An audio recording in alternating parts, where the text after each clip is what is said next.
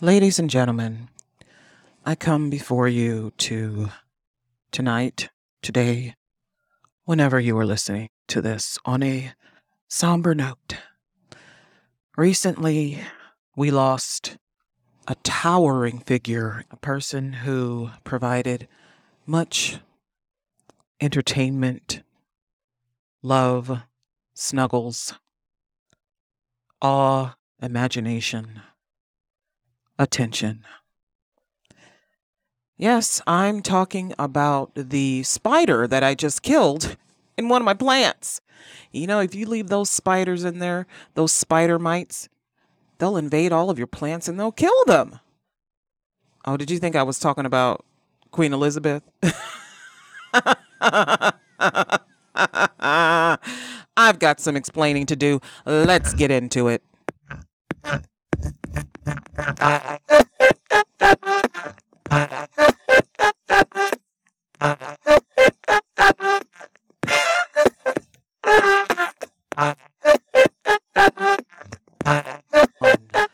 Welcome to another episode of Ayana Explains It All, the podcast where I explain what you thought you knew, what you wish you knew, and what I know. My name is Ayana Fakir, and I am a big mouth, black, Muslim, lady, lawyer, single mama, raised in the hood, living in the suburbs. And I come here every week, almost, with news and information, topics, current events, or just whatever is on my mind. I talk about whatever I want to talk about, whatever needs talking about. You know how they say, ain't nothing that needs straightening but straightening? Whatever that is. Whatever that saying is, I probably got it wrong. Just as I'm going to get a lot of things wrong, I don't always get everything right.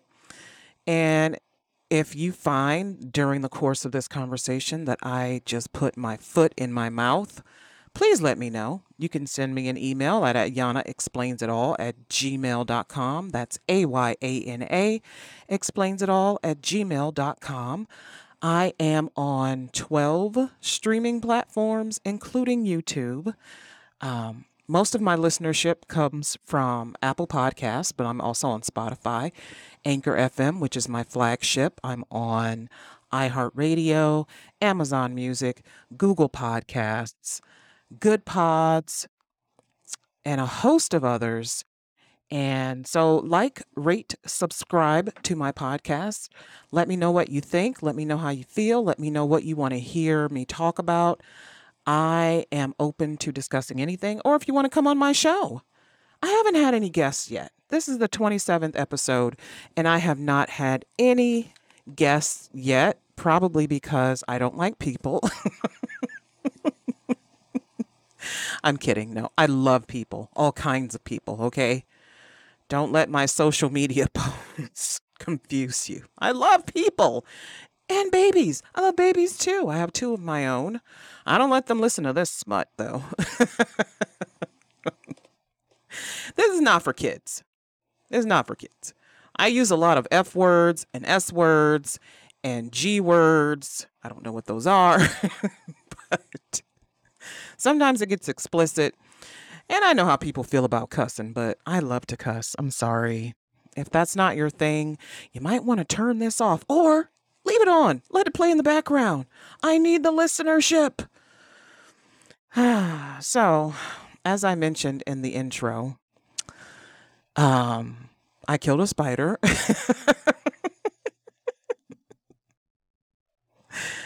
Oh, Queen Elizabeth II passed away on, was it Thursday? Oh, Friday. It was Thursday. She passed away at the ripe, tender, old ass age of 96. 96.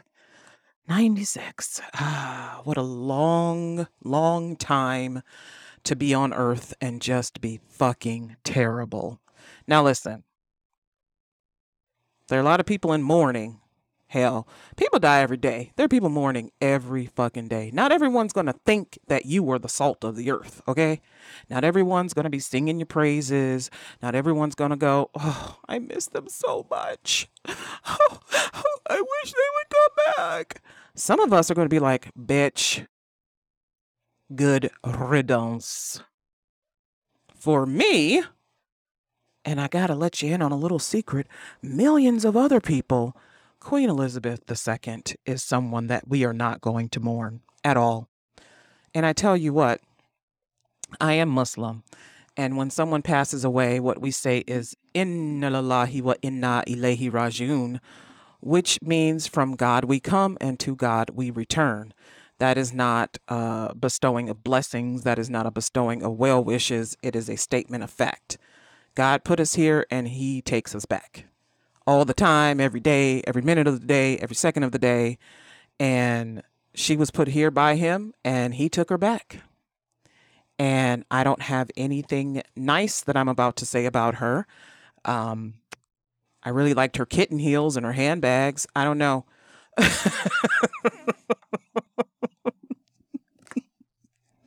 But as far as I am concerned, she was an oppressor. She was part of an oppressive regime. She came from a long line of oppressors. I don't care if they were kings, queens, princes, princesses. They were all oppressors. And we do not mourn oppressors. We call them out. Because if we don't call them out, then our children won't know how to recognize them. Our children will think that the behavior they perpetuated is fine because we never said anything otherwise. So we need to call these people out. Queen Elizabeth II needs to be called out. So this is what I'm going to do here. This is a calling out, okay? I'm about to call somebody out. I'm about to call her out right now. This is something that people did while she was alive. I know, I've seen it. I've done the research. But she didn't give a shit. She didn't care. Queen Elizabeth II portrayed herself as apolitical, which means that she was kind of neutral, but she wasn't really neutral. But that's what they wanted us to believe, that the crown, the monarch, the British crown is neutral and it's a constitutional monarch. They don't have any power. But guess what? Their legacy is that of torture, violence, theft, subjugation, oppression of millions of people around the world. So whether or not they have any power now, when they did have power, real power, they did absolutely awful, terrible, disgusting, reprehensible, vulgar, ugly things with it. And Queen Elizabeth II, when she took the throne, she inherited all of that. And you know what? She could have ended it by abdicating. She could have ended it by abolishing the monarchy, but she didn't. She reigned as queen for over 70 years. Was it 70 years? Yeah, 70 years. The, as they say, longest reigning monarch, but that's only the ones they count in Western society because there are monarchs all over this world. Monarchs that they don't even consider because they don't have crown jewels and fancy thrones, and they don't sit in democracies, and they don't have airplanes that fly overhead every fucking year, wasting taxpayer dollars. So let's get into it. I know this isn't new information, but some truly awful people masquerade as loving elderly grandparents. You have toxic family members, and so does the UK royal family. A lot, a lot. Queen Elizabeth II reigned over the kingdom, the United Kingdom, which included present day, it included a bunch of territories and Gibraltar, Northern Ireland, Wales, England, until 1997, Hong Kong. I mean, this place, it's big. The kingdom was big, and they still have their faces. The queen had her face on money all over the world. So this isn't a small kingdom that we're talking about. It's not a small empire. It's called an empire. It used to be called the British Empire because it was so big. At its zenith, it was large. And then as it started to wane, like around the 1970s, when a lot of the countries were gaining independence, it just became the United Kingdom. But there has not been a ruler of the United Kingdom who wasn't a murdering, pillaging, decimating, plundering, colonizing piece of shit. Yes, that includes Queen Elizabeth II. And we're supposed to excuse her because she was lovely old Liz. There are people on TV, these interviews, they're crying. Or they're standing outside of Buckingham Palace and they're waving to the new King Charles III. And they're giving them flowers and they're saying, "Oh, William, you're so strong. Oh, Kate, you're so strong. Oh, Charles, you're so strong. Oh my God, I love you guys so much." Really just making total asses of themselves. And hey, I get it. If it's sad for you that she died, fine. I can't take that away from you. I can't stop you from mourning. How would I be able to stop someone from mourning? How would I be able to do that? Lock you in a basement? Inject you with some kind of serum to change your thoughts? I can't stop you from mourning. My opinion of her can't stop you from how you feel. It doesn't, I mean, if it changes how you feel, fine. But that's not what I'm here to do. I'm here to tell you how I feel. I'm here to tell you why I think she was a piece of shit. You don't have to agree. You can feel how you want to feel about it. A lot of people are really sad. People people I know personally, and I just look at them like, "Oh, must be nice." It must be nice. And why is it nice? Why is it nice to feel sad that an oppressor is dead? Even in the colonies that have their independence, even in places where the British Empire reigned violently, people are crying and, "Oh, the Queen Mum, she's dead. And oh, we may not have liked what she did, but she was still a human." You know who else was a fucking human? Osama bin Laden was human. Hitler was human. Mussolini was human. Richard Nixon. A lot of really awful people were also humans and also died. Death doesn't make you endearing. It doesn't make you lovable. Death is death. You're dead. That's it. That's it. Just because you died, you don't suddenly get to be awarded this special treatment. And people will say, "Well, why now bring this stuff up now when she's dead? Why didn't you?" We brought it up when she was alive. She didn't give a fuck. We brought it up when she was alive. There's never a right time for people who don't want to hear uncomfortable truths. There's never a right time to say the things that are tough to hear. And so you say them, you deal with them. This is why you deal with shit. So that your legacy, though troubling, controversial, at the end you have a good ending. Because you dealt with it. You atoned. You paid for it. You did the right thing. So that you have a good ending. This bitch didn't have a good ending.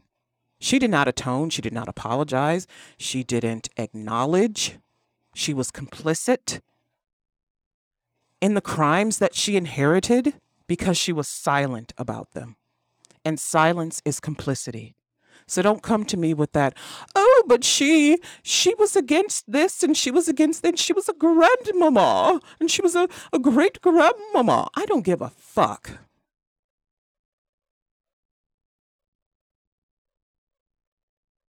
I can recognize good in people. There was no good in this woman. I don't have to feel sorry for her. I don't have to be sad that an oppressor passed away. Every time an oppressor passes away, I'm happy. One less evil piece of shit on earth makes earth a bearable place to be. We have to call these people out. We have to hold them accountable.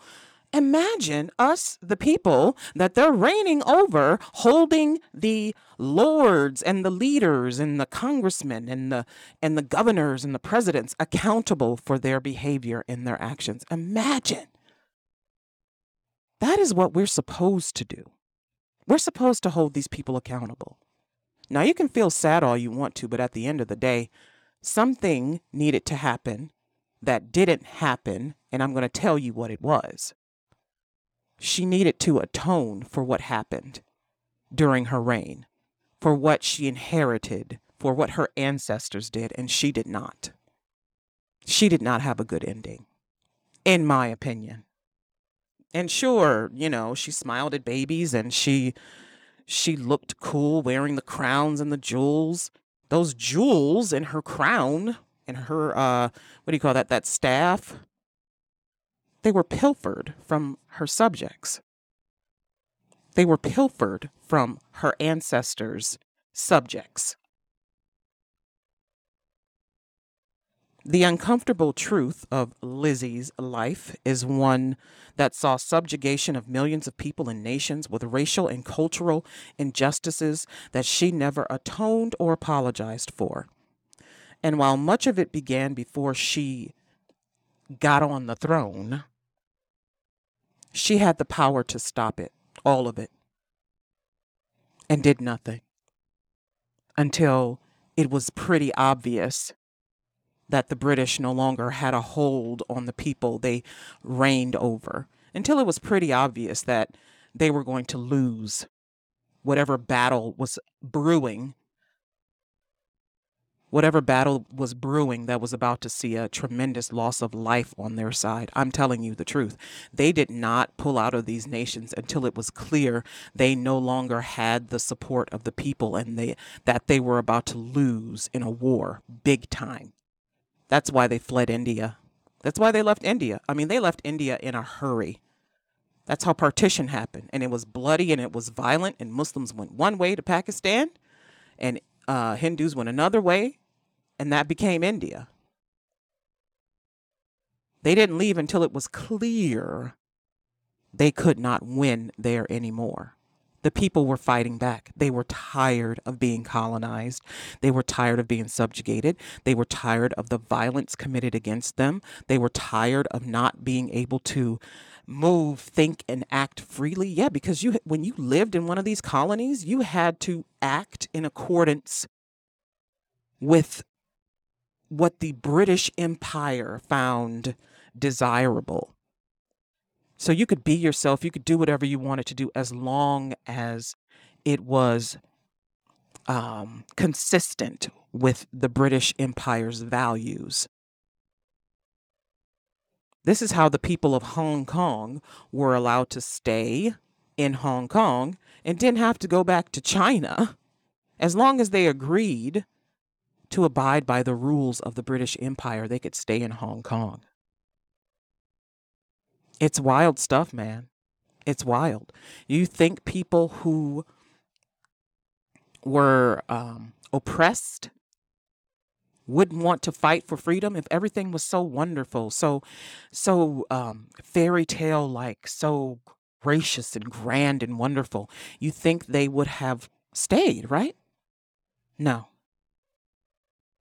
Because it wasn't gracious and grand and wonderful and great and amazing. And, she would go and visit her colonies every 10 years, every 5 years. She visited Australia and Sierra Leone and Kenya and Nigeria and Canada.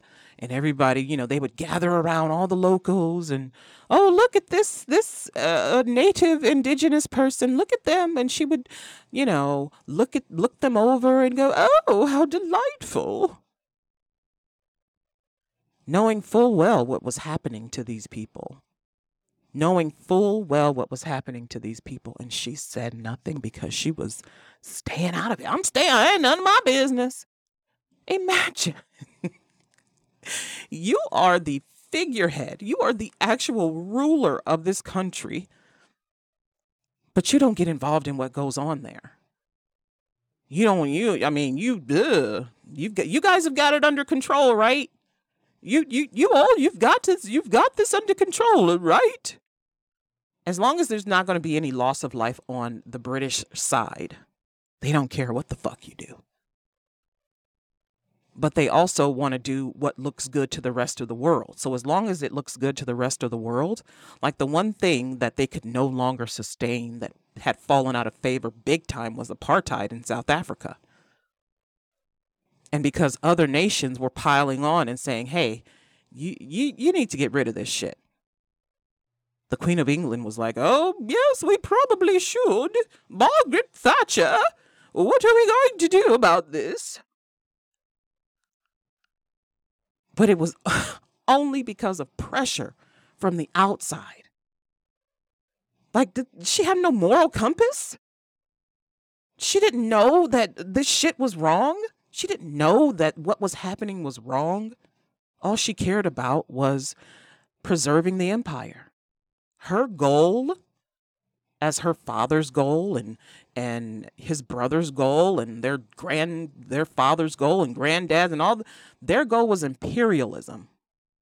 Imperialism is a policy of extending a country's power and influence through diplomacy or military force. There's colonialism and there's imperialism. Lizzie's goal, as was the goal of the people before her who wore the crown, was imperialism. It was colonialism too. It was both. It was both. They exerted physical control, political domination, economic domination, formally and informally. That was their goal.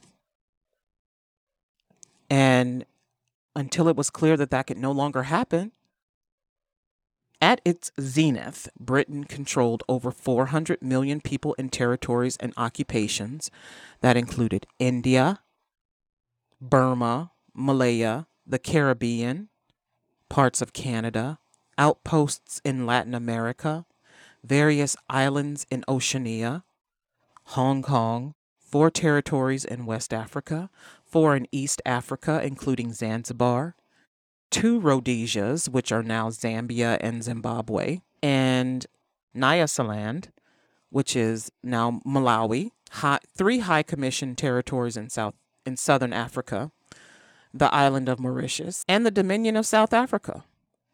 All but India remained when Lizzie ascended the throne. But it was India that bolstered Britain.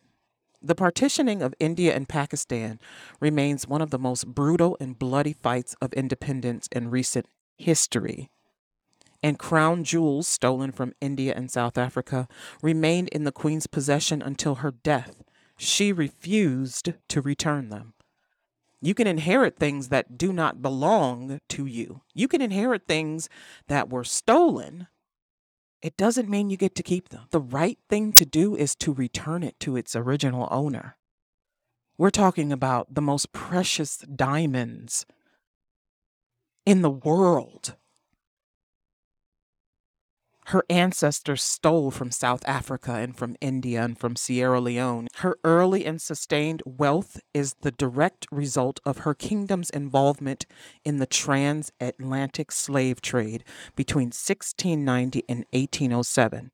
An estimated 6 million enslaved Africans were transported from Africa by British and American slave traders. The British royal family and Parliament protected the slave trade.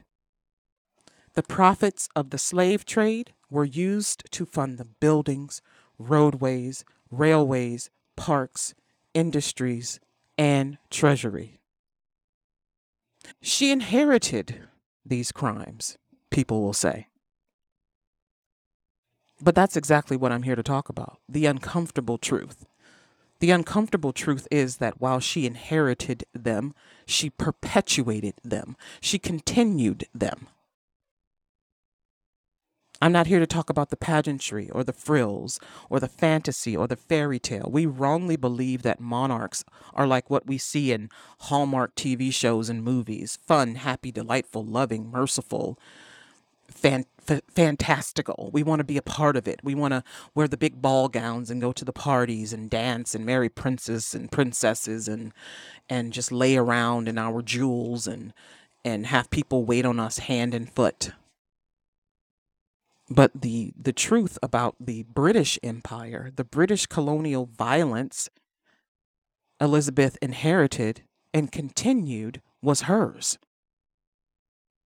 By continuing to carry that crown, all of that violence, all of that subjugation and oppression was hers. She owned it. She inherited and continued a legacy of a brutal, racist empire. And while the great hold Britain had over 1/3 of the world was quickly dissolving, it was not because they easily let it go.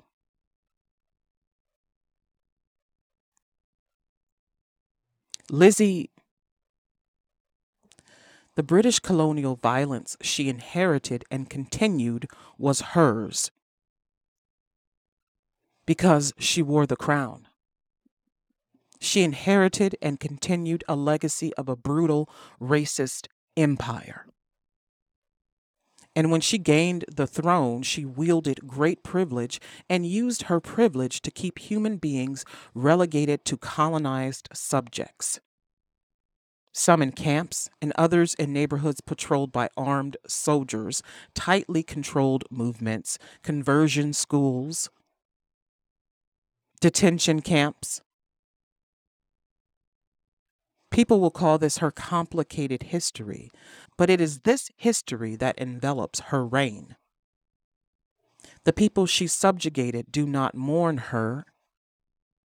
Many of the people she subjugated do not mourn her, and in fact remember vividly and without any fondness when she took over their countries and denied them freedoms she enjoyed in her home country.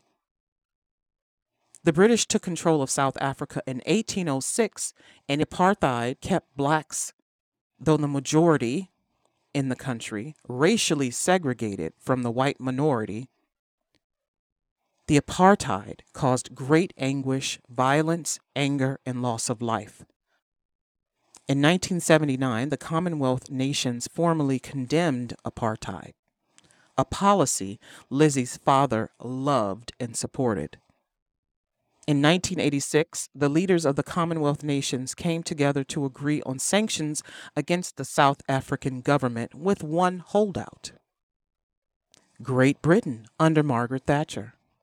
Thatcher did not want harsh economic sanctions, but the Queen, to her credit, believe it or not, as they say, a broken clock is right twice a day.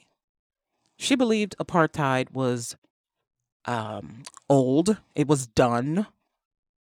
Let's not try to make that happen anymore. And she didn't want Britain to be on the wrong side of history. Now, while she didn't have any real power to say what should happen, through her influence, Margaret Thatcher knew exactly what the Queen wanted and what should happen. If you watch The Crown, I haven't watched The Crown, but I've read so much about The Crown. This entire conflict plays out in The Crown. The Queen wanted apartheid over because the rest of the world wanted it over because it was no longer favorable. It didn't make sense. It didn't make sense to have a segregated country, a racially segregated country anymore. And Margaret Thatcher didn't want that. She wanted to keep it. But the Queen would ice her out, plant little stories in the press, try to manipulate it so that Great Britain could sign on to this accord. And it eventually happened. But as with anything terrible, she was for it before she was against it. when she saw that her country could no longer maintain control in a certain area, or that the rest of the world were looking at them like they were a bunch of fucking idiots, they were like, okay, let's pull out. Let the people have their way. And in the years after his release from prison, Nelson Mandela grew quite fond of the Queen. Why? Because she was against apartheid. That was it. Gave her special nickname and everything. That's fine. That's fine. I mean, great. She came around. I mean, isn't it wonderful when racists come around to seeing that they shouldn't be racist? Isn't it great when people come around to seeing how terrible they were and they're no longer terrible, or how terrible their family was and they're no longer terrible? Oh, I'm not like him. I'm not like my father. But you were for so long. Like you had power, you had influence. Before you were just a constitutional figure, you had influence, you had power.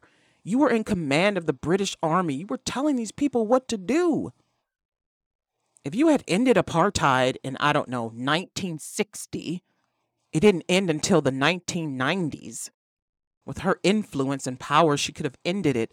She came to power in February 1952.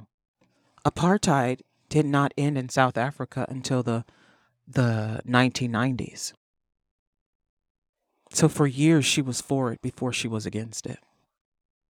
She had to be pressured. A lot of pulling out of these colonies and territories by the kingdom was because they had to be pressured to do so. Like I said before, when it was clear that they were no longer going to be able to maintain control, when the rest of the civilized world was looking at them sideways, they're like, okay, we give up. We give up. We're moving along. And in the case of Hong Kong, look at what's happened to Hong Kong. Now, this is the people of Hong Kong. They love the British Empire. Love, love, love. And why? Because when they were under the British Empire, they had democracy. They had democracy. But it was never the intent of the British Empire to maintain control over Hong Kong. I think it was back in the 1940s or so, they signed an agreement saying, hey, at this certain time, we're pulling out. We're going to make Hong Kong independent. But it didn't really happen that it became independent. What happened is that Hong Kong was kind of ceded over to China again. China lost Hong Kong during the Opium Wars. And slowly over like the last, I would say 20 years, China has been taking over Hong Kong. But the people of Hong Kong loved the Queen because she kept them in a democracy. And they have this agreement to remain, I forgot what it's called, some kind of territory, independent of China, even independent of China, but they're losing it. They're losing it. There are textbooks published in Hong Kong for school children now that are completely denying that it was ever a British colony. They're trying to erase the colonization of Hong Kong by the British Empire. So before you know it, Hong Kong is going to be what China is, and that scares the fuck out of these people. Because in Hong Kong, there's dissent. You can protest. You can speak out against the government. In China, you cannot do that. It is a communist nation. China wants Hong Kong to be under its control, the way Russia wants Ukraine to be under its control, to follow its rules, to be at the tutelage of its rulers. They want that shit back. And it's all about power. It's all about power. Imperialism. Imperialism. But remember I mentioned Rhodesia. Lizzie opposed the independence of the two Rhodesias. She wanted them to remain colonized. She supported the colonization of Zimbabwe and Zambia. She opposed their independence as a republic and only supported the country once it returned to colonial status. So it was two Rhodesias. She wanted to colonize them. They didn't want to be colonized, obviously. We didn't want to be colonized. We didn't want to be ruled by the British. Our founding fathers were religious extremists and they wanted to practice religion the way they wanted to. And the crown, they had their own religion. They had their, I won't say own religion, but they were head of the church, head of the Protestant church. They didn't want that funny, funky stuff going on. They wanted these people to do as they wanted them to do. And so bing, bang, boom, Revolutionary War. And that was happening all over the world with the British Empire. And these two Rhodesias, once they became Zimbabwe and Zambia and were colonized, the queen was like, okay, you can have our support again. She wanted them to be colonized. She wanted to be the ruler over these nations. And why? Why? Why would anyone want to have control over African nations? Let's think. Think. Resources.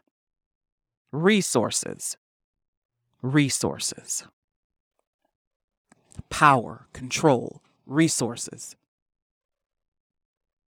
You're not going to want to hold on to a bag of shit because a bag of shit can't do anything for you. But if it's a bag of gold, if it's a bag of diamonds, if it's a bag of oil,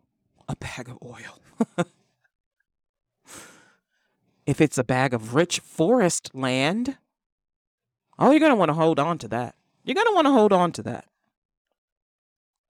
To say that she was merely a figurehead is a vulgar lie, frankly. Her legacies in Africa, Asia, North America, Australia, and South America, while she slowly grew to support democracy and human rights in her colonies, she had to be dragged to the future.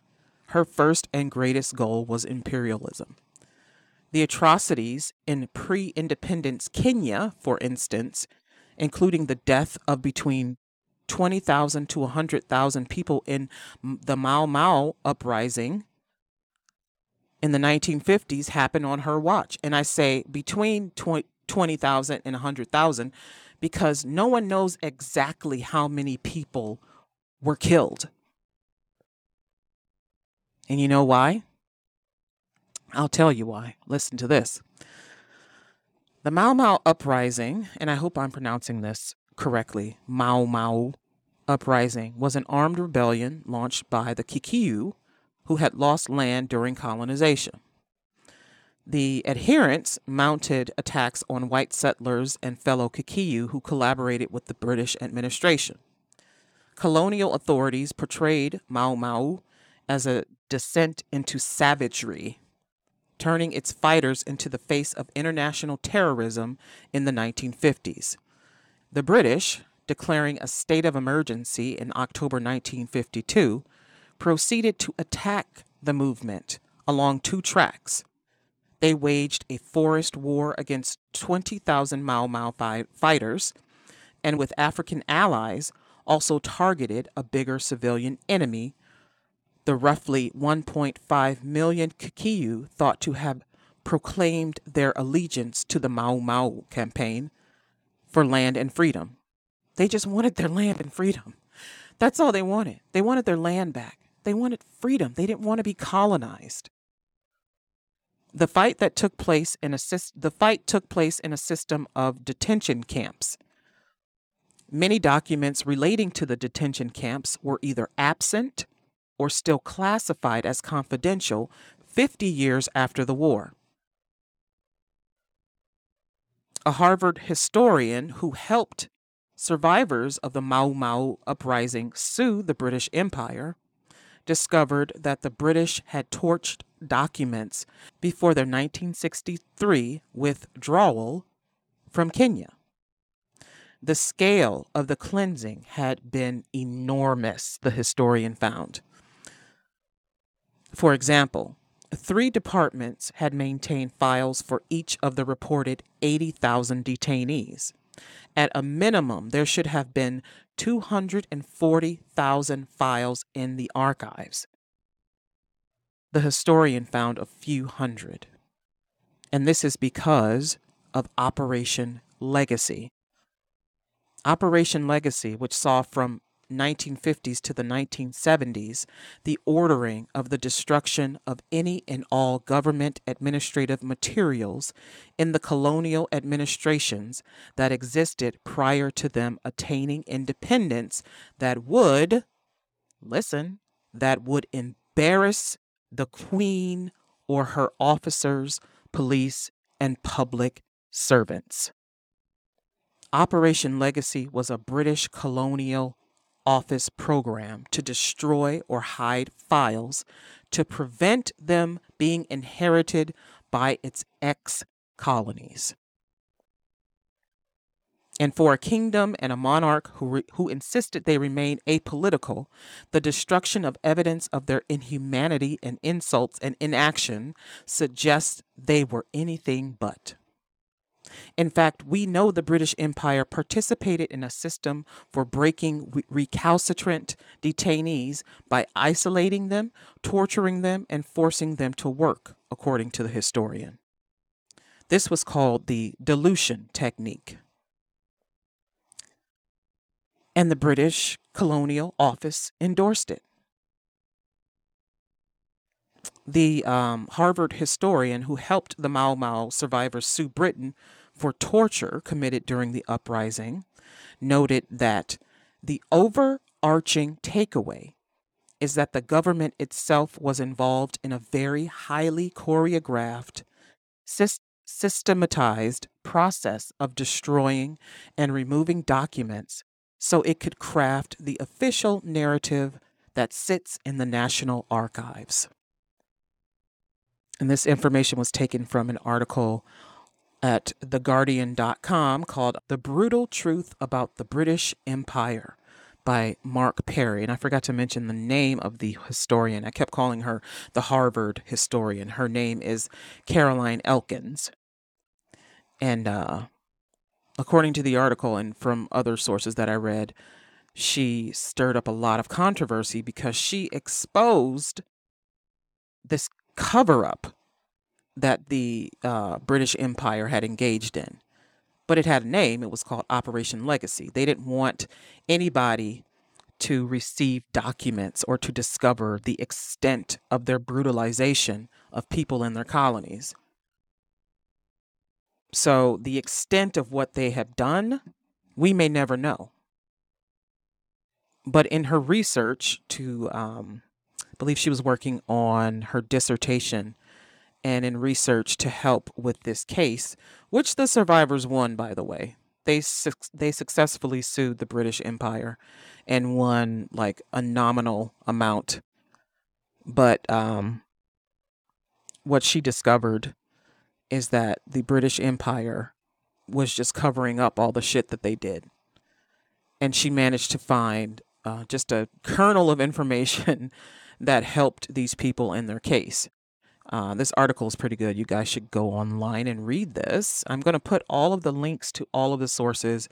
I have a lot this time. All of the sources will be in the description of this episode.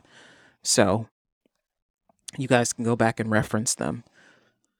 While she was seemingly tough on apartheid, she was ambivalent about Canada's Indigenous population.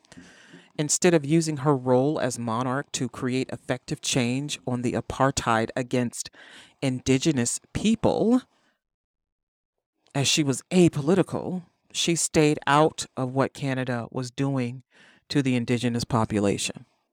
Essentially, what they were doing to Native populations in Canada is what was happening to Native populations in the United States, forcing them off their land, putting them on reservations, putting the children in residential schools, killing people, forcing them to assimilate, but then giving them no power. They had no agency. They had no opportunities. They didn't receive equal opportunities. They were suffering essentially. And in 1970, the queen and her husband and her two oldest kids went on a visit to Canada, and they visited a bunch of different places, including the past. I hope I'm pronouncing this correctly. Again, I encountered a lot of words on my research for this, and I'm like, I think that should be pronounced the pass. Is it the pass or the pause? I hope I'm pronouncing it correctly. Please forgive me if I am not. And if you don't like the way I'm pronouncing things, please send me an email and tell me to fuck off. I won't be offended. I really won't. I tried, y'all. I tried with a lot of these. So, what was Canada doing to their people that old Lizzie ignored? The indigenous people, though living in a prosperous nation, were not benefiting from that prosperity.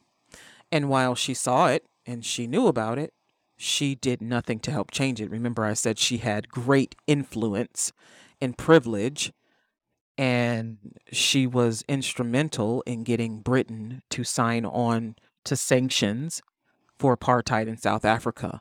But she did no such a thing in Canada.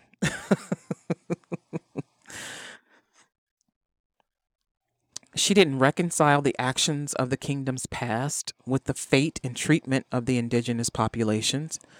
They were pushed off of their lands and onto reservations. Children were put in schools to learn and establish religion.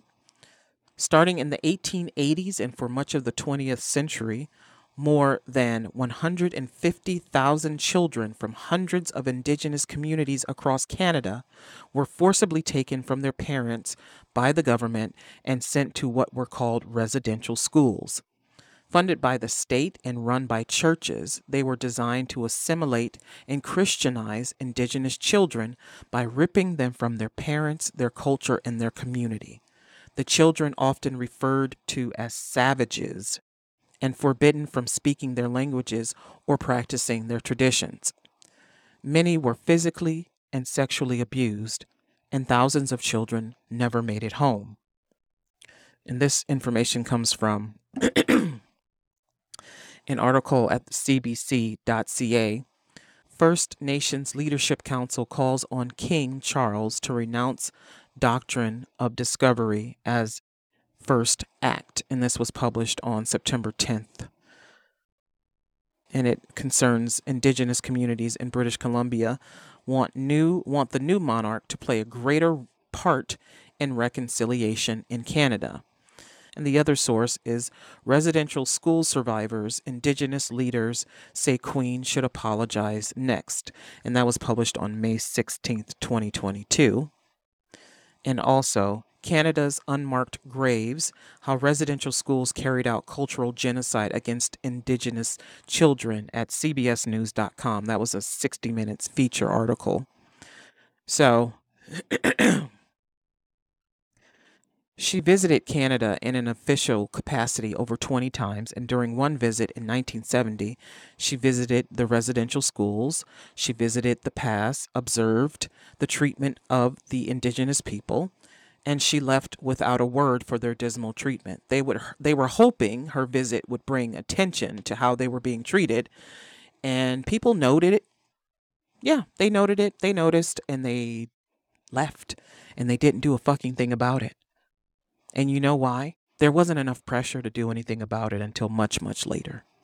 And because a lot of political figures, and not just the British Empire and the Protestant Church, had a hand in this, also the Catholic Church had a hand in these residential schools and the treatment of the indigenous children in these schools. But the difference is that the Catholic Church apologized for their role in these residential schools. They apologized through the Pope. And the Queen, being apolitical, I feel like we should have been able to ask her why she was using her apolitical stance, her neutrality, to remain silent in the face of these atrocities. These atrocities that she was smack dab in the middle of.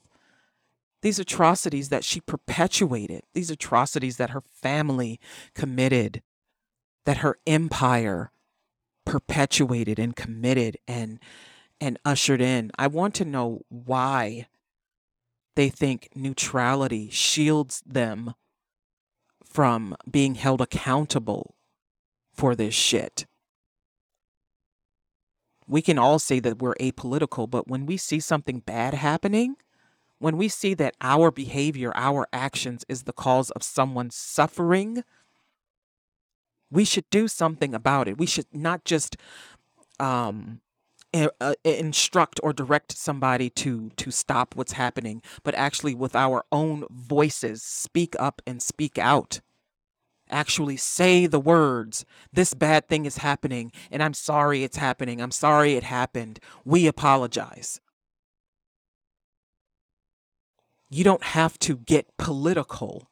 There's nothing political about human rights. They're for everyone. There's nothing political about the right to self-determination and independence and freedom. There's nothing political about that. Everyone is entitled to it. And these people were entitled to enjoy the prosperity of their nation, and they were not given an opportunity to do so. And she knew it was happening, and she did nothing. Even when it was no longer going on, and people were asking her to apologize, people were asking her to explain, she said nothing. Nothing. I guess she figured if she stayed out of everything, she wouldn't have to comment on everything. It's pretty sick. It's pretty sick. I don't know how. I mean, she went to sleep every day. So what happened to the indigenous people of Canada is what happened to the indigenous people of Australia. Again, Lizzie and the Great British Empire did nothing to help their condition change for the better, but they seemingly all loved her and they're all sad that she's gone. I mean, at least that's what they're reporting in the news. I know it's not everybody who feels happy to see her face when she came for the visits. It wasn't everybody who was delighted, because the indigenous people, they really suffered. But you know what? A lot of people are much, much, much more gracious and kind and giving than I am. I don't give shit to oppressors. I don't give a fuck. I don't care. Those people are evil. Evil. You can shake the hand of your enemy if you want to. I don't do that. You can hug your enemy if you want to. I would never. You can embrace the person who is responsible for your suffering, the author of all your pain, if you want to. That's your business. I don't do that. I call these people out. What happened to the indigenous people of Canada, the indigenous people of Australia, where their legacies were wiped away, where they were relegated to certain pieces and parts of land, even though the entire territory, in some cases, was theirs. They were pushed off. And they were left with, broken families, mental illness, slight job opportunities, no upward mobility. How anyone could look at Elizabeth and think, wow, what a great lady. What a great lady. But people do. But we know that people identify with their captors. People identify with their kidnappers. People identify with their terrorizers. People identify with them. People internalize oppression, just like people internalize misogyny. People can be brainwashed. People are so broken that the one thing they have to hold on to is an ideal. world, an ideal society where they can fantasize about how they're ruled by a queen in a kingdom who sits on the throne and she has jewels and she wipes her face with dead rabbits.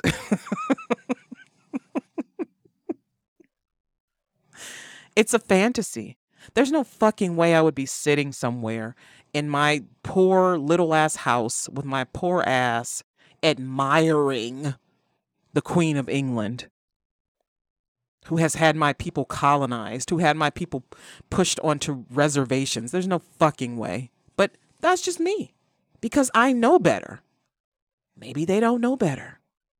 I mean, when you internalize what's happening to you, the bad things that's happening to you, it doesn't seem bad, does it? You learn to accept it because it's not going to change. Or you learn to accept it because you feel like you don't have agency to change anything. You don't have any influence, no privilege, no power. That's how you feel. You've been made to feel powerless. And so you just accept that this is the way it is. This is the way it's going to be, and nothing's going to change. Nothing is going to happen. Look at the people of the Mau Mau uprising. They probably never thought that they would see justice. And I guess you could call what they received was some justice. But other justice would have been that bitch apologizing. Other justice would have been Elizabeth apologizing to them, acknowledging what happened.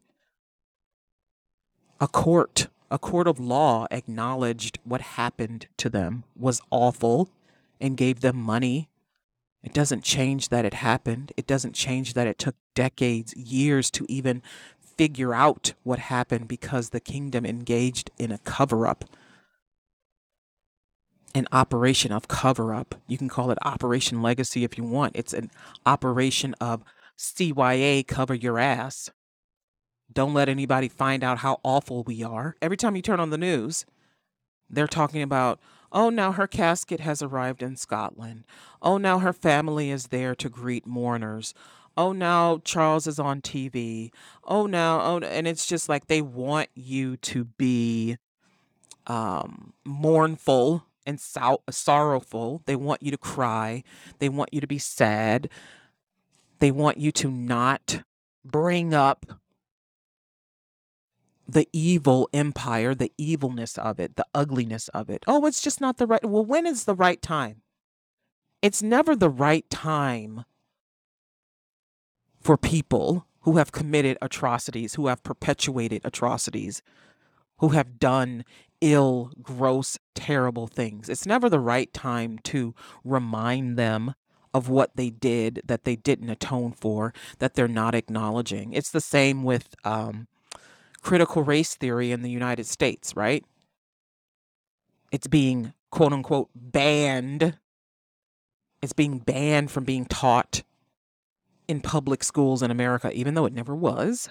It never fucking was. But people don't want to hear how their ancestors were terrible and how the institution of American slavery contributed to the industries of today, and how systems of factories and schools and etc., how racism is in the bricks of the institutions that we visit, that we call work. It's in the banking system.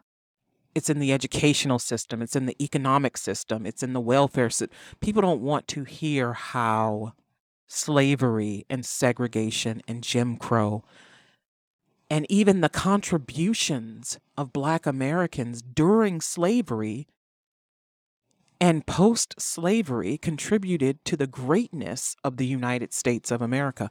People don't want to hear about it. Well, what about this white guy who did this thing? He's pretty important too.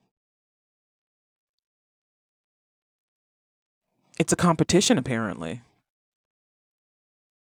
It's a competition.